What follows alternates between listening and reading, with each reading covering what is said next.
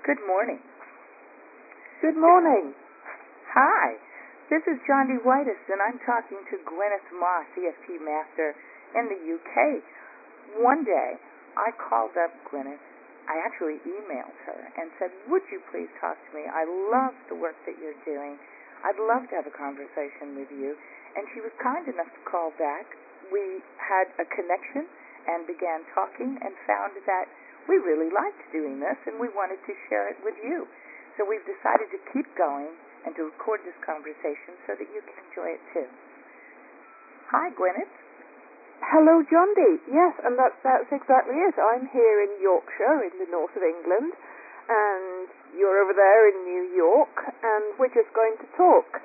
We're going to talk about what we love, what we feel, what we believe, what our experiences are, and what is true to us about this whole wonderful gift to the world that's called EFT. Absolutely. And I loved where our conversation was going before we decided to share it with the world, which was, we just started at the beginning. What do we feel that EFT is and also isn't? And I loved where we were going. So let's do that. Okay, let's go back to that.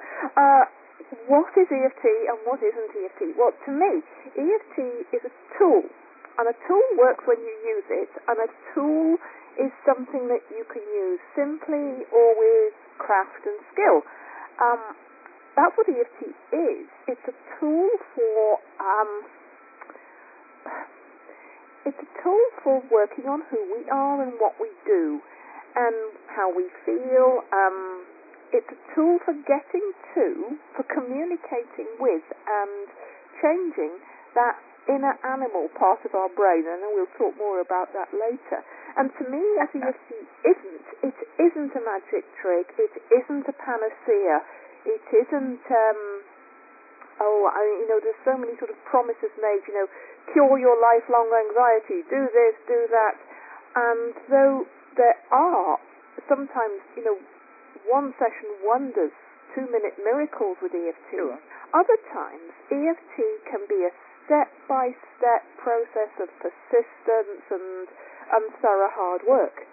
And sometimes people do achieve miraculous results with EFT all on their own simply by reading a book. More often, EFT is a part of a regular type of therapeutic process.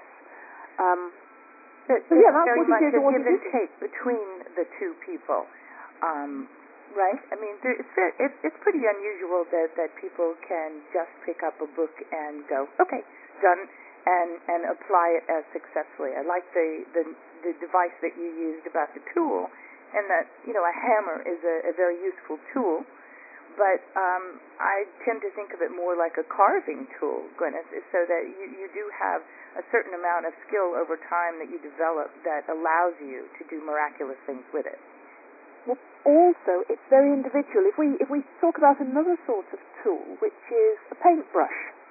Ooh, you work a lot with kids and young people, don't you? And you know that you can put a paintbrush into the hand of any little kid and show them the simple operation, put brush in paint, put brush on paper, move it around. And kids can paint. But you also, think of all those wonderful galleries and museums in New York. You see the fantastic skill of a highly experienced artist, and also how that is completely unique to themselves. And EFT is like that paintbrush. It is so simple that you can use it like a 5-year-old splashing colour about. Yeah. Or you can develop intricate craft and skill and use it like a Picasso. Yeah? And it's still so individual. I love that analogy. That's great. Perfect. And it's still the same process. Absolutely. The tapping process of using words and tapping is as simple as the process of put brush in paint, put paint on paper. Absolutely. Yeah. And to some extent, I think that's what makes it so easy to use, but so hard for people to believe. It does look awfully simple, and as you were fond of saying, and it looks a little daft. Yeah, I say to people, people they're completely new to EFT. I say, this is going to look daft, and it's going to feel silly. But the good news is we'll know very quickly if this is going to help you or not. And I love that too. The Americans, fast, please. Yeah. And generally, I find, it is very surprising when EFT gets no effect whatsoever. Yes. There's always something that changes. Either the problem goes away completely, and that once happened with me. Just to tell a little story, I'd gone to, there's a group of seniors near here in a village called Haworth, and they have people come in and tell them about interesting things, and I was invited to do that. And I think the young uns in the group were in their 70s, and many of these people in their 80s or 90s. And so I was trying to explain to them about EFT, and I was getting a load of blank faces. And then one of these elderly gentlemen said to me, love, could it help you with flying if you can't get on a plane could it help with that? And I said, yes, I never say, yes, I can help you. I tell a story. I say, yes, there was a lad I saw the other day, and he'd been scared to get on a plane, and then he flew to Amsterdam, and then this old gentleman said, well, look, my son, he's moved to Spain, and I can't go visit him because I can't get on the plane. Can you help me? I said, I don't know. Shall we try? So there, in front of all these seniors in their 80s and 90s, I start showing this elderly gentleman how to tap, and we just start at the karate point, and I just use his exact words, even though I can't get on the plane. Right. Even though I can't go see my son in Spain because I can't get on the plane, I'm all right. And we start going around the tapping points. We get to the collarbone, and the guy just bursts into laughter. He's almost sort of laughing and crying at the same time, and he's sort of thumping his knee with the laughter, and of course all these other old dears start laughing along with him. And then he looks at me and he says, well, that's done, love. He says, that's done. He said, you know what? He said, it's so funny, I was just worried I'd have to shoot people, because last time I were on a plane, love, I were a rear gunner. Oh my goodness! Well, that's a connection. Oh my goodness! Sometimes EFT can be that quick. We hadn't even finished the round of tapping. We hadn't even gone around all the tapping points, and his whole everything. So I asked him, well, just can you think about now flying to Saudi? I really wanted to test it, because this is the other difference with EFT from other things, isn't it? The testing. Absolutely. We kick the tires. So I asked him, think about going to the airport, and think about, I told him he'd never been to an airport apart from when he was a rear gunner during the war. I said, it's a bit different now. And I got one of the other elderly people there to describe what it was like to talk about being on a plane, and he kept saying, yeah, that's all right, love, that's all right, yeah. And the whole problem, everything was gone within seconds. Well, I mean, that's the good news and the bad news, though, right? Because that does happen, and it's so delightful and delicious. Yeah. And of course, we want to repeat that, as do they. And it isn't always that way. No, it's not, because I can give another example of a woman who I saw probably for about 6 sessions about flying, and every time she would come back and there would be new aspects related to different experiences when she was a child or in her life. It's almost like everything in her life had focused around flying. And eventually, after 6 sessions, she did fly successfully, calmly, but it was a big difference between those 2 different experiences. And I think that doesn't always come across when people are, there's a lot of hype around EFT on the internet. Well, that's true. Lots of people are, I'm afraid, in the business of over-promising, and I want to say perhaps out of enthusiasm or our never-ending search for the magic pill, the magic bullet, the magic moment, the 50-second, 20-second. That's just a part, unfortunately, I think, of our culture that causes them to overpromise.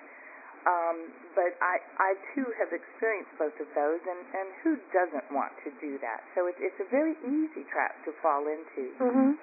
Yeah, I think we have to under-promise and over-deliver. Beautiful. Yeah. Go ahead. Because if we over-promise, if we kind of build up EFT as it's like everything is going to change instantly, that it is that magic bullet, people are going to get disillusioned and disappointed. And we don't want that. True, and we that is people... the calling card that will ultimately hurt not only EFT but your practice. If people are mistreated in some way or overpromised. Let me jump back to something that you said, though. I think that's really important for us, is the idea that you can very quickly make this an experiential thing, and you can easily say to any prospective user of it, we'll find out quickly if it works for you, and you can experience what I'm talking about instead of just listening to me talking.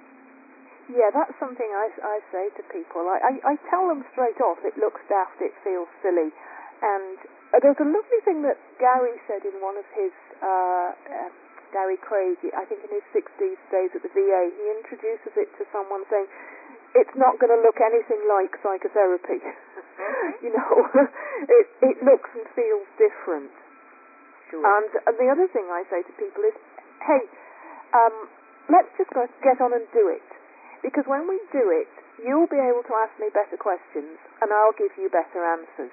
Because what I want is, I want to get to the experience. Because once the person has the experience, they answer most of their questions themselves. They don't need an explanation when they've had the experience. Do you find that? Sure, absolutely. And so sometimes it is a struggle for me to get them to just open the door to the idea that tapping on your body somehow is going to make this problem better for you. Once I deal with that skepticism by saying, can we try? Would you be willing to just give it a shot no matter how silly it looks? If they are still somehow, if I'm feeling intuitively that they are wanting to make the experience happen for themselves, to open up, but yet still not able to go, I try to equate it to something that they understand, so that I say, well, listen, if I told you to get in this hospital gown and step in front of this machine that's going to shoot some x-rays into you, don't worry, it won't hurt. Would you do that? And they go, well, I never thought about it that way. I go, okay, well, you see, that's actually a very invasive sort of thing that we accept as commonplace now.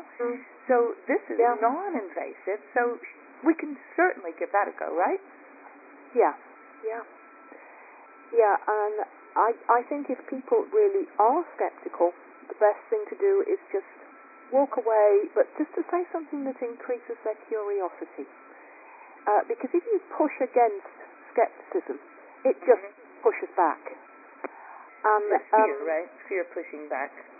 I know that people will come to EFT when they're good and ready to. Some people come, some people hear about it, and immediately they just want it, they want to have a go. Other people, they hear about it, they step back a bit. They hear about it, they step back a bit. And it can take them years, but they do get there. So I just trust that everyone will get there in their own good time, and it's not up to me to sort of pull them or push them or try and persuade them. And I don't take it personally. Now, this is a really good point. If people don't want to do your EFT, don't take it personally. Just step back. They'll come when they're good and ready, or you will find the people who are good and ready. Sure. It is very, very hard to keep that in mind sometimes, because some part of us knows how much this little beautiful, simple tool could help them and how much they're suffering. And so it gets very convoluted how you want to help them with their suffering versus help them into a place they're not ready to walk. None of us has to be a savior. Exactly. That's a very great point. People are suffering, and when they're ready to do something about it, they will do something about it. we don't have to be saviors and rescuers. We're simply teachers with EFT. We walk alongside the person when they are ready. And the biggest thing that stops EFT in its tracks is when someone doesn't want the outcome. Yes, the resistance or the secondary gain, the psychological reversal. There's so many words for it, but not ready is my favorite. Yeah, don't want. I had a lovely example of this. A woman came on one of my training courses, the foundations course I teach, and she called me up a couple of days later and she said, "It doesn't work." I said, "Okay, tell me what happened." She said, "Well, my 12-year-old daughter sucks her thumb and wanted to stop her sucking her thumb." And I said, I'm already getting a few warning bells. I said, "Well, tell me, what did you say to her?" What she said, well, I said, "Come here, Susan, we're going to stop you sucking your thumb." And very straightforward. Yeah, Susan did all the tapping with her, being compliant, but Susan didn't want to stop sucking her thumb. Susan liked sucking her thumb and found it comforting. Now, I would guess that when Susan gets to be a few years older, she will quite spontaneously stop sucking her thumb because it won't be cool. Yes. But exactly. at 12, she likes it. So if someone doesn't want the outcome, that is a complete blocker to EFT. Absolutely. And then if they were still wanting to do EFT, you then got to look at, well, what is get into the specifics of don't want.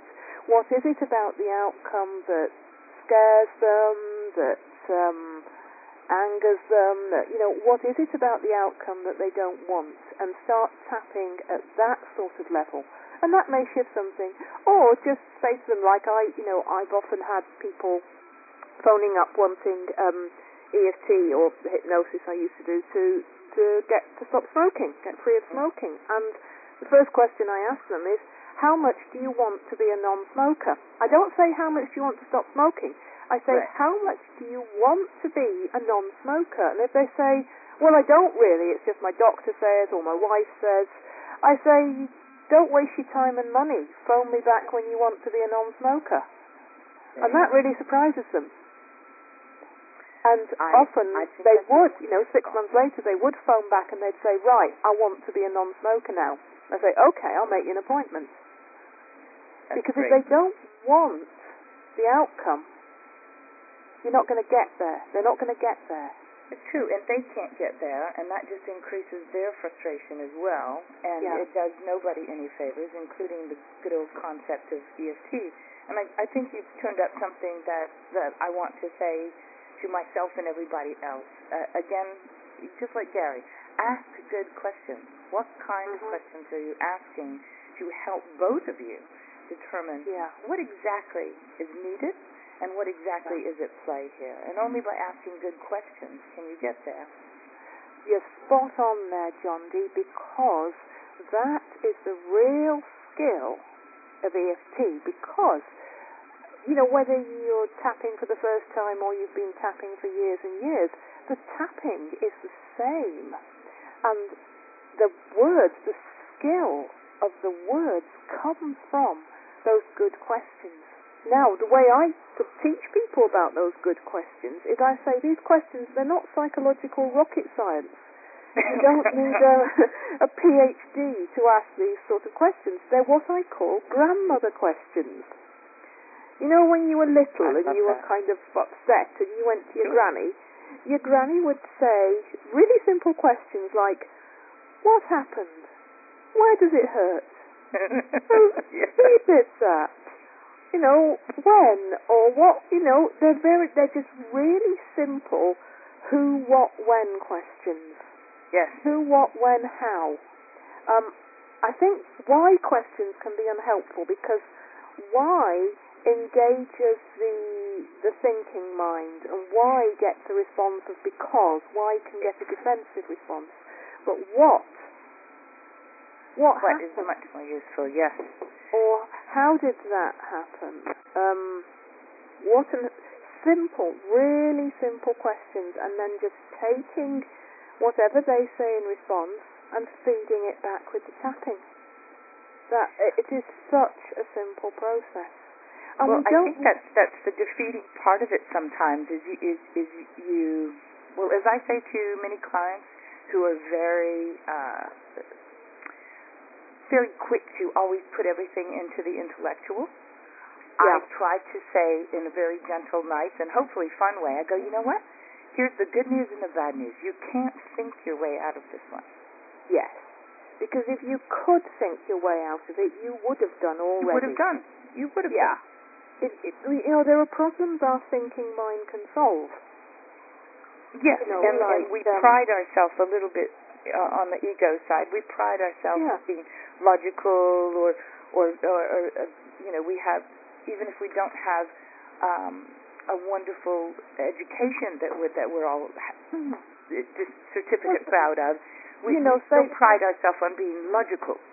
Yeah, because, say the problem is, do I trade in my car? Do I get a new car? Do I look for a used car? Do I buy a Honda? Do I buy a whatever, a Ford? Those sort of problems. We can think our way through them and come up with an answer. Yes. But the sort of problems that get stuck are emotional problems. They're not at that thinking level of the brain. They're at the emotional level of the brain. And the emotional level of the brain works in a different way from the thinking level. And thinking can actually we can sink ourselves deeper into the hole rather than sink ourselves out of it. Absolutely. Think yourself into a complete twist. Yeah. And those pretzels, those pretzels are what it undoes so beautifully. I remember you've even described the brain in three parts before, in the reptilian sort of brain and the inner dog, which I love that concept. I just really do. Do you want to just speak to that for a minute, because it's a beautiful analogy. Well, it's something that's known as the triune brain, and I found this was just a great way to understand the brain in terms of what it does, in terms of how we are and how we behave. Because my psychotherapy training is something it's in a UK-based approach called the Human Givens. It's a very Ericksonian-based psychotherapy, but also informed by modern neuroscience and how the brain works. And I sat through all these lectures full of long Latin words like hippocampus and cingulate gyrus and all this stuff, and I could see and feel in myself and see in the rest of the audience people just sort of glazing over and sort of writing down amygdala this and that, and I thought there is great science here, and there is really helpful, useful stuff here, but all these words and the way it's described are just switching people off. So when I came to teaching that angle into my EFT trainings, I thought, okay, here's what I'm going to do. I'm going to teach all this material without using a single long Latin word. And coming upon the triune brain concept was how I did that. So essentially the brain has these three levels to it. And I tend to explain it to clients in terms of my friend Jenny's uncle's house. So let me introduce you about my friend Jenny's uncle. Because whenever we tell stories, people get things through telling stories. Now, my friend Jenny's uncle John, he's an antiques dealer. He lives in a big old house, and it's how he sells antiques. He fills his house with antique furniture that he buys from sale rooms, and then he invites these wealthy Americans over to stay, and he takes them around all the different sort of antique sources in the area, but they always say, oh, but I love your this, your that, and so after lots of arguments, he lets them persuade him part with his cherished furniture, which they ship back to States, and then he just goes and fills the house with more and invites the next lot. I love that. Anyway, his house, we digressed a bit onto selling him antiques. That's okay. His house, the foundations of the house, the basement, is in what's called the Doomsday Book, which was a record of this country written in the 11th century. So the foundations, the basement part of this house is very, very old. The first floor is Tudor, so that's like 16th century. Right. And then the top floor and the roof is Victorian, which is 19th, 20th century. Okay. And our brain is like that. The basement part of our brain, which is actually the piece of your brain right at the top of your spinal cord, at the base of your brain, that's called the brain stem. And that is as ancient as anything that has a brain, basically. You know, that goes right back to the reptiles. It's in evolutionary terms. It's probably a couple of 100 million years old. So that part of your brain, it's the part of your brain that runs everything that happens all the time and completely automatically. So your breathing, your plumbing, your heart rate, your hormones, your waking and sleeping. We would call that the autopilot. It is. It's actually even beyond the autopilot. It's like it's almost like the plane itself, the hardwired. I love that. And it also is, I think, the seat of our deep intuition, where we, at that level of the brain, we connect to all that is beyond us. You know, like you think of a crocodile basking on the riverbank. Yes. It is connected. It is part of all that is. Yes. And I think our very deep intuitions, and particularly our sort of sixth senses, our territorial knowing.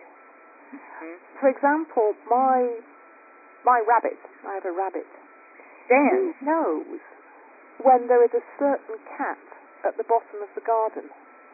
Though you can't see the cat, it's hiding behind the rhubarb leaves.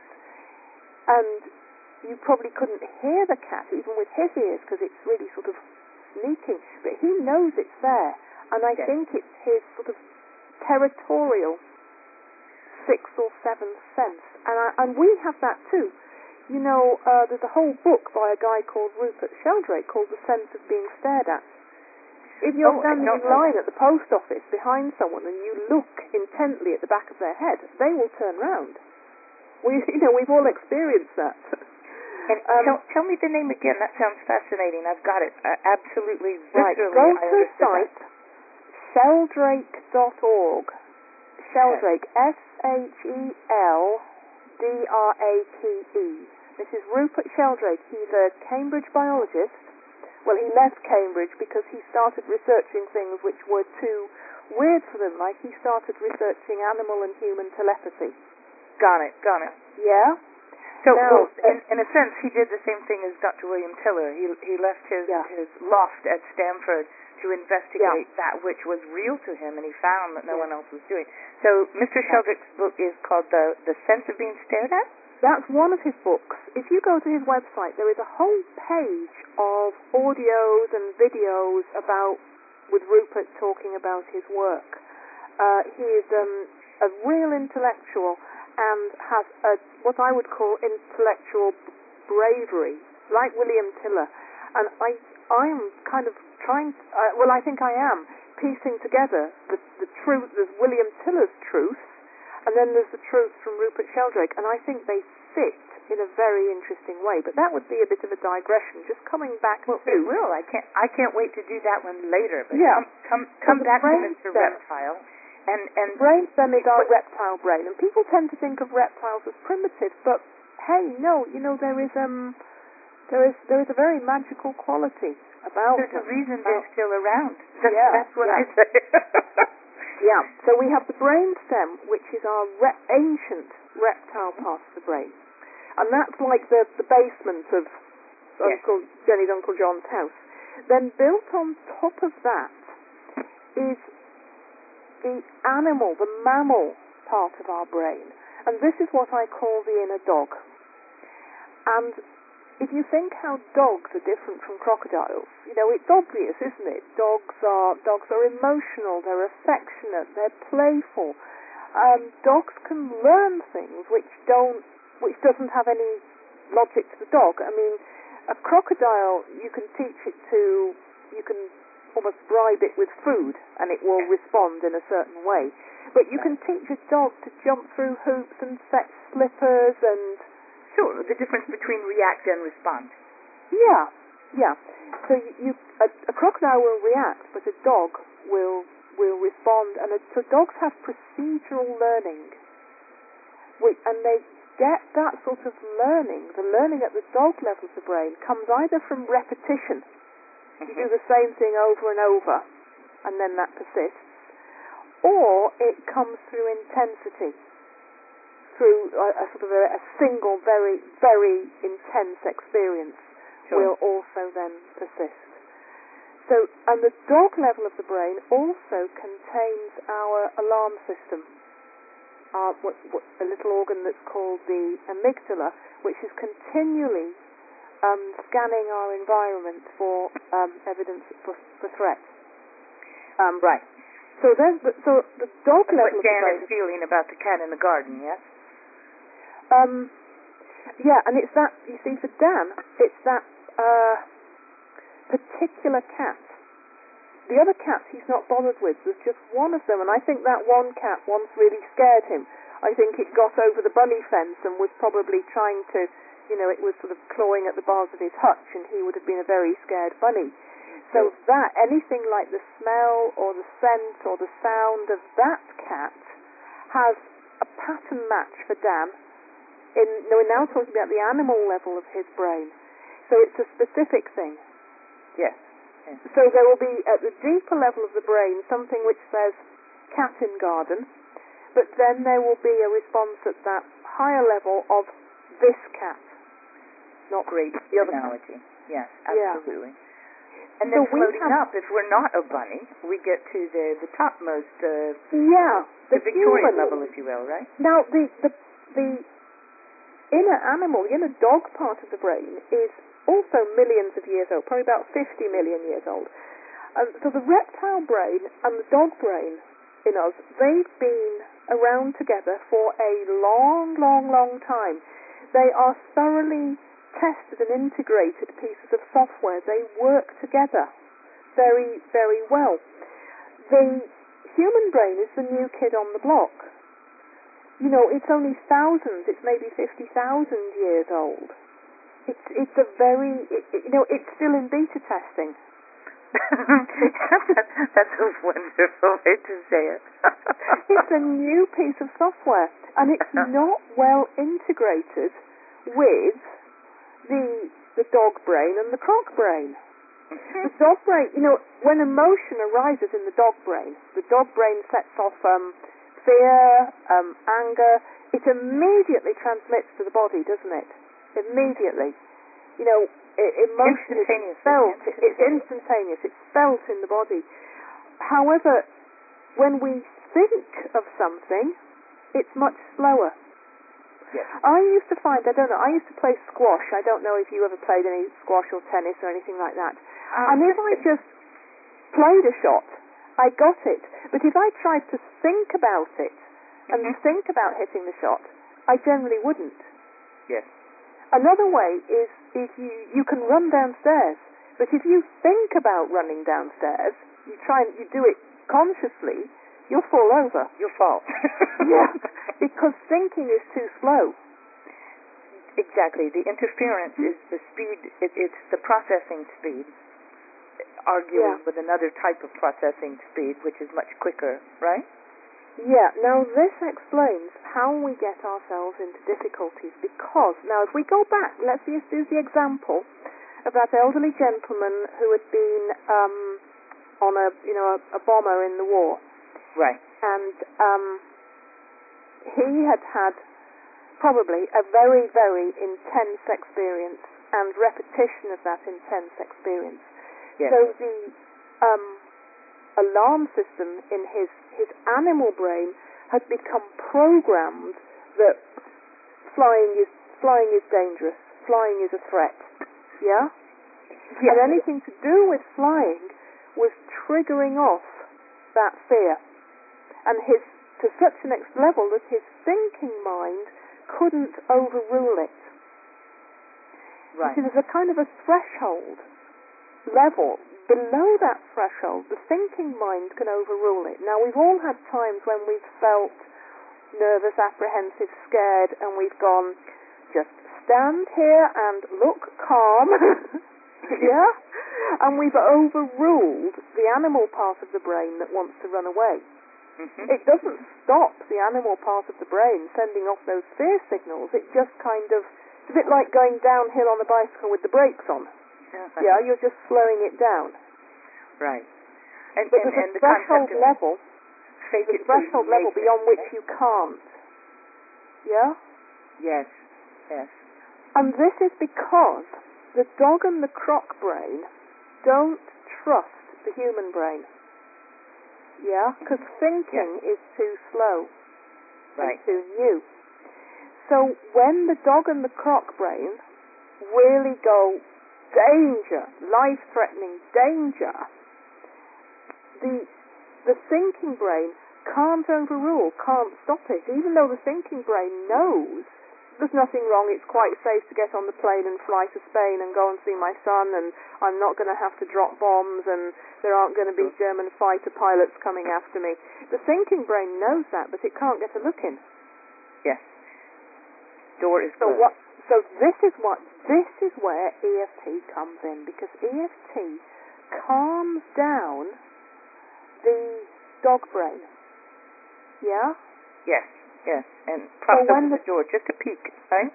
Yeah, so with that elderly guy, when his dog brain calmed down, his thinking brain could go, yeah, but this is a commercial airliner, I'm flying to Spain, and we're not at war, there aren't any fighter planes, I don't have to drop bombs, and it just became funny to him.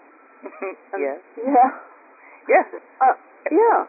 So this is how it works. We're working on EFT is a tool to calm and retrain your inner dog. EFT is puppy school for your inner dog.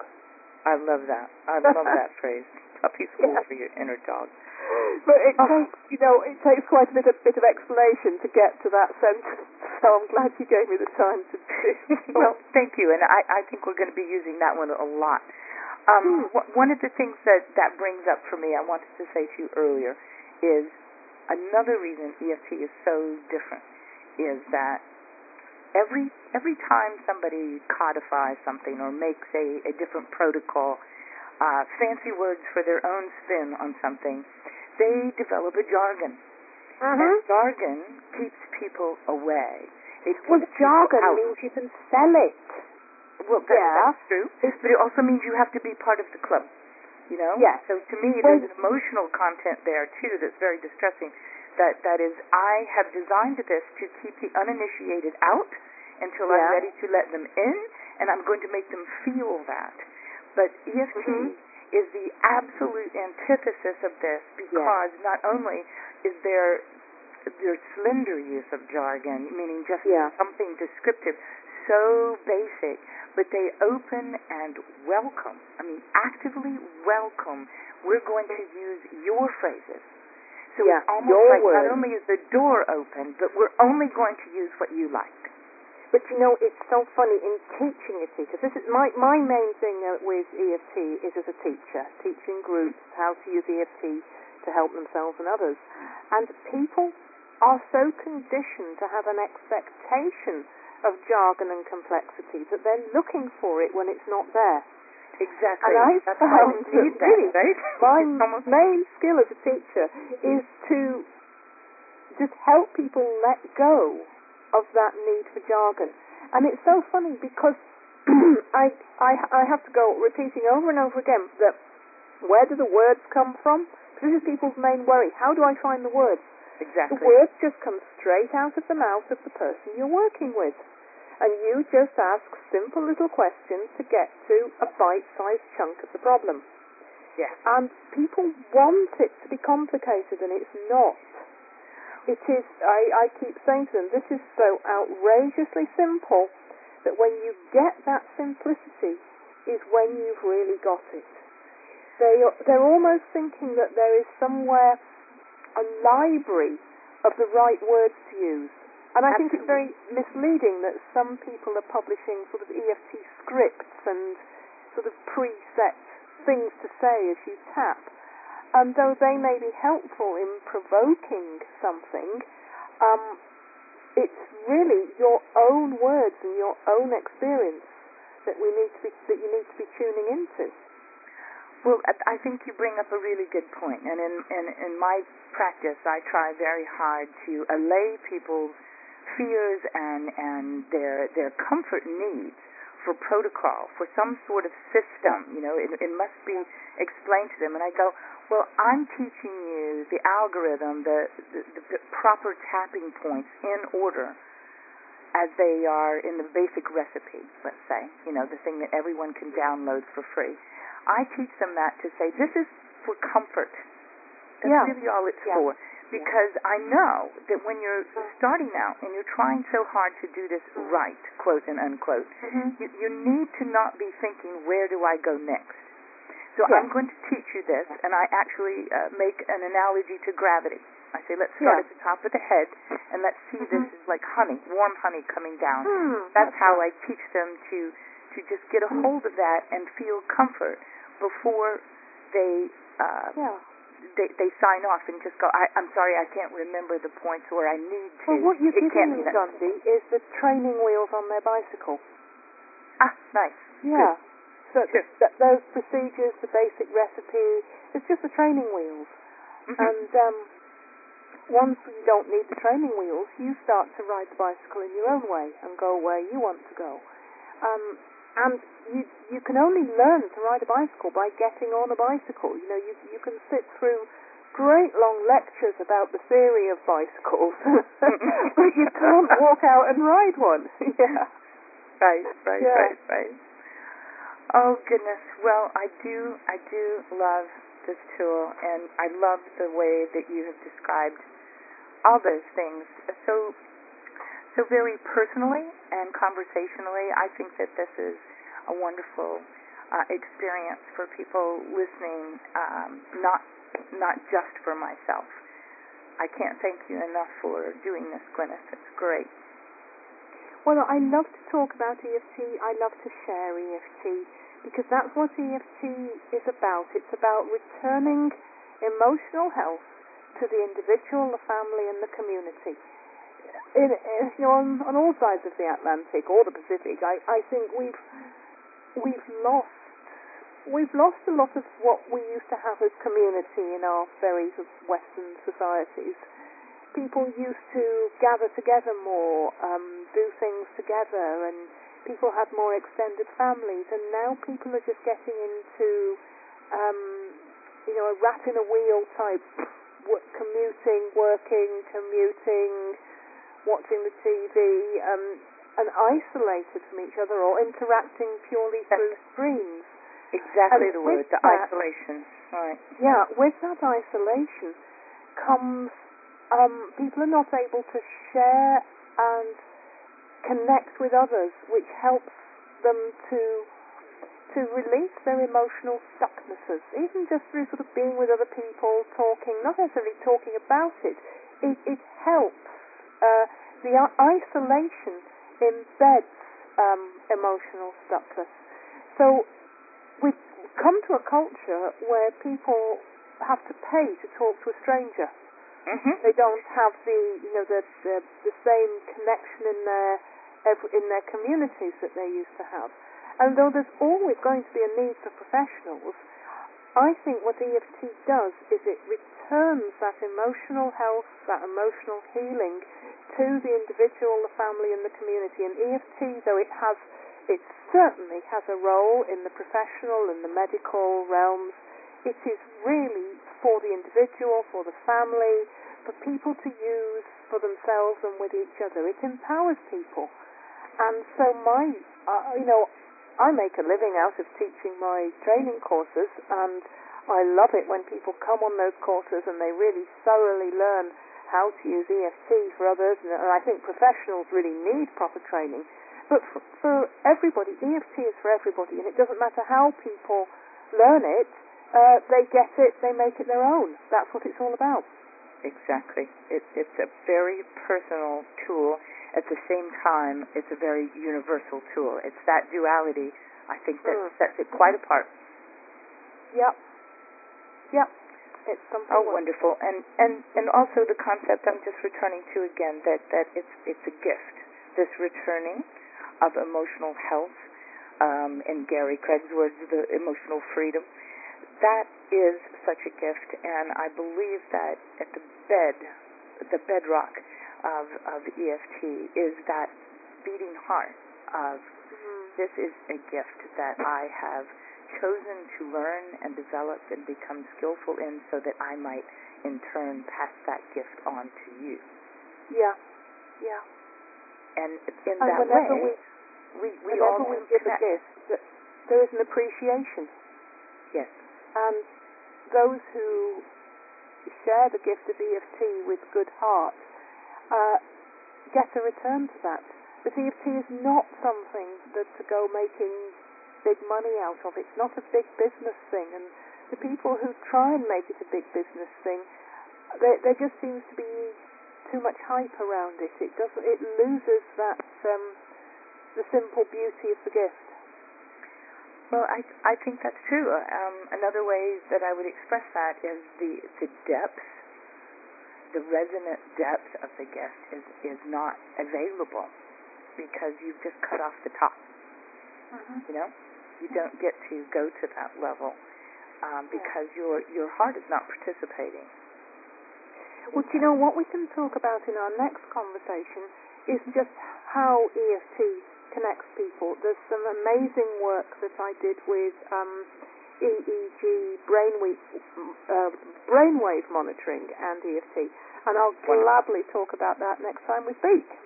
That would be wonderful. Well, it's been my pleasure to talk with you today, Gwyneth, and I know that this will be useful and enjoyed by many more people than just me.